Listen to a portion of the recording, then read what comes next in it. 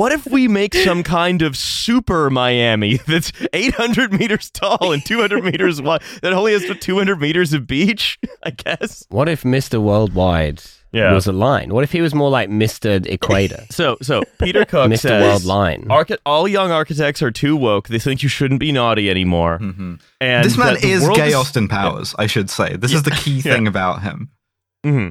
And that the world when is... I first heard about the line, I said, that's groovy, baby. And the world is stuck in a traffic jam, but needs social interaction. The world needs a reset.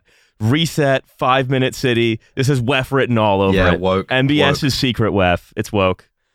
And one of the other sort of glasses guys, Roger Soto, says, you can't look at this for the first time and not react with, what are they thinking? But or indeed the second, third, fourth time. But it will be the new Babylon. a city that's currently going great as far as I'm aware. Yeah, it was very good. Well, famously one of the great cities of all time that nothing bad ever happened to. And most people living there, by the way, weren't like slaves owned by a temple. No, sir. Most cities these days, they aren't focused on the Code of Hammurabi. But I think, if we're going to learn the Code of Hammurabi, that's the first step to maybe getting a little bit naughty and breaking the Code of Hammurabi.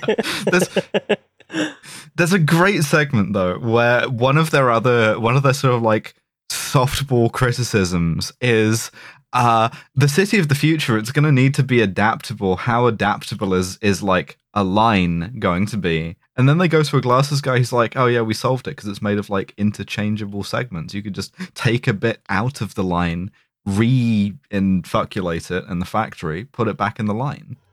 Yeah, there are all these crazy lines, pun intended, but there's all these crazy like quotes that they say that are just that go completely unexplained, such as, it'll be like an engine where you take out a part of the line and you repair it, and then you put it back. And it's like, what are you talking? What does that mean? Yeah, like, this thing has to have structural integrity. Do none of these people understand that? Also, like, you then sever the line. You can't get from the mountains to the beach in 20 minutes because your train ramps off an empty thing and, like, lands in the dirt.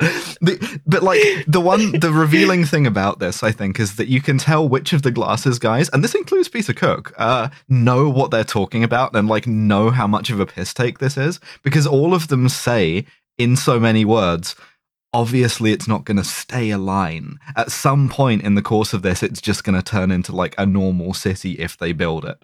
But like that kind of goes just below the surface enough that they're like, they can couch it in these terms of like adaptation and adaptability. Yeah, we're going to make a line and then a cross, and then we're going to fill in all the quadrants. Exactly. And then you can go around corners and be a bit naughty. What I enjoy, though, most of all, is talking about the idea, well, yes, we're going to have the line. It's going to have 800-meter long segments that are sort of 200 meters high or whatever. And then, as you say, if those aren't working, we can take them back to the factory. But, 9 million people are supposed to live there. So what, 100,000 people that live in that segment, they're just going to be they're going to wake up on a giant forklift one day heading to the line segment factory. Yeah, they just get told to report to the beheading center just above the football pitch. Powerhouse starts playing. They're reconfiguring your apartment around you with the arms that build cars.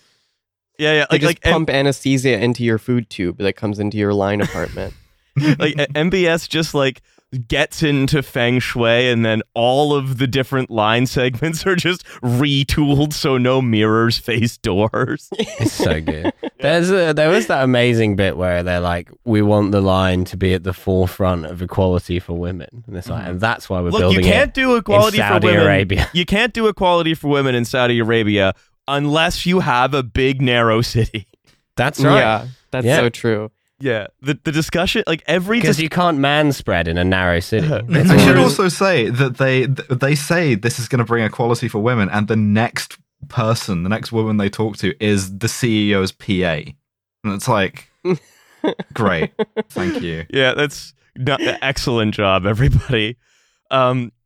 This is, you can clearly also tell, the Discovery Channel was just oh God, without Steve Irwin, we've been circling the drain for decades. We need some money over here. Something funny that's just occurred to me is, So you know Neom's in Saudi Arabia, and you know I do know that. Yeah, you know Saudi Arabia is actually, it isn't anywhere. It's theoretically in Saudi Arabia. You know that Saudi Arabia is a very Muslim country, and you know that one of the most Muslim countries actually. If you look at the league table, absolutely, and we Muslims. Did you know they invented Islam? When we pray, we've got to point at Mecca, right? And Mecca is to the south you got to do of the Neom, soy jack point, but not directly because of how long Neom's going to be, which means that on a straight line, if you want to build a mosque in it, you're going to have to do it on an arc.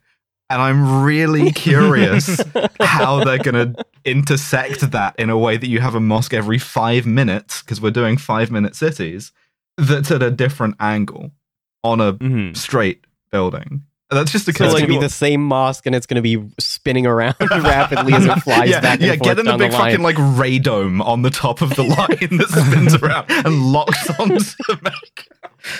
Yeah, we've built a Mecca-seeking mosque, and it's one of the levels of the line. That's more futuristic. That is genuinely more futuristic than anything they present in the documentary.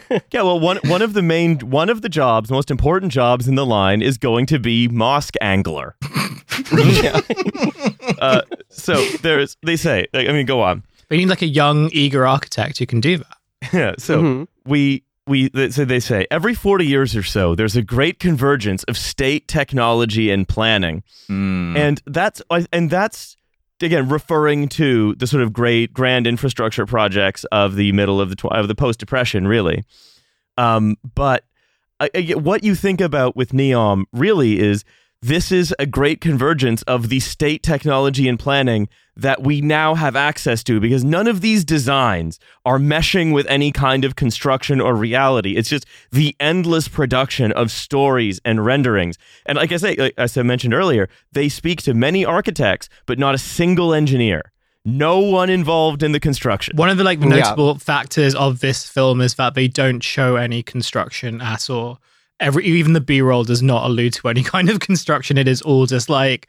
There is one guy, though, which is the CEO of Neom, shows up. And you know he's on some real, 0.001% shit because he's wearing the item of clothing every extremely rich person thinks is cool to wear all the time, a Ralph Lauren polo.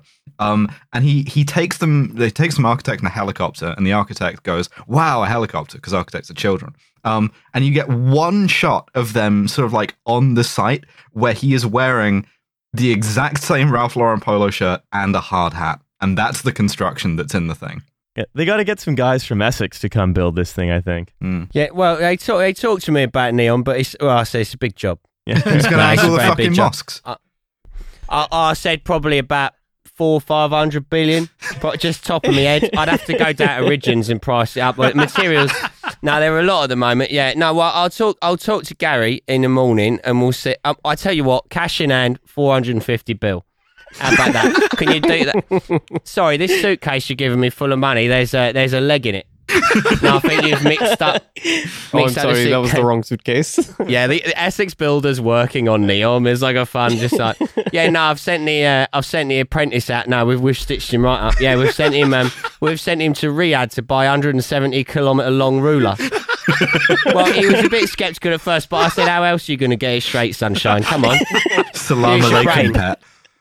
Yeah, what am I going to do, like? What am I going to do? Am I going to put up a plumb line, 170 kilometre? Have a tub, get over yourself.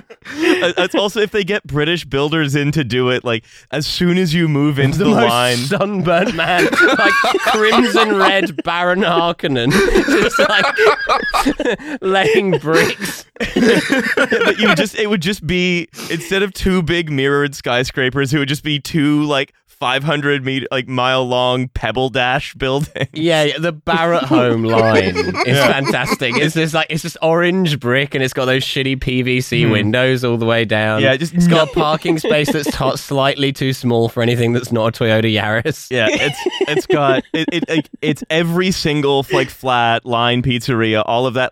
Most of the light switches don't work. There's mildew right away. They just didn't bother to insulate much of it. Shocking. Yeah, 5 minutes from a kebab shop. All the builders are drinking Monster Energy. They're listening to Magic FM. How terrible to imagine a line that's like, 700 5-minute cities in a row, but they're all different shit bits of London. There is an Alaska fried chicken every 700 meters.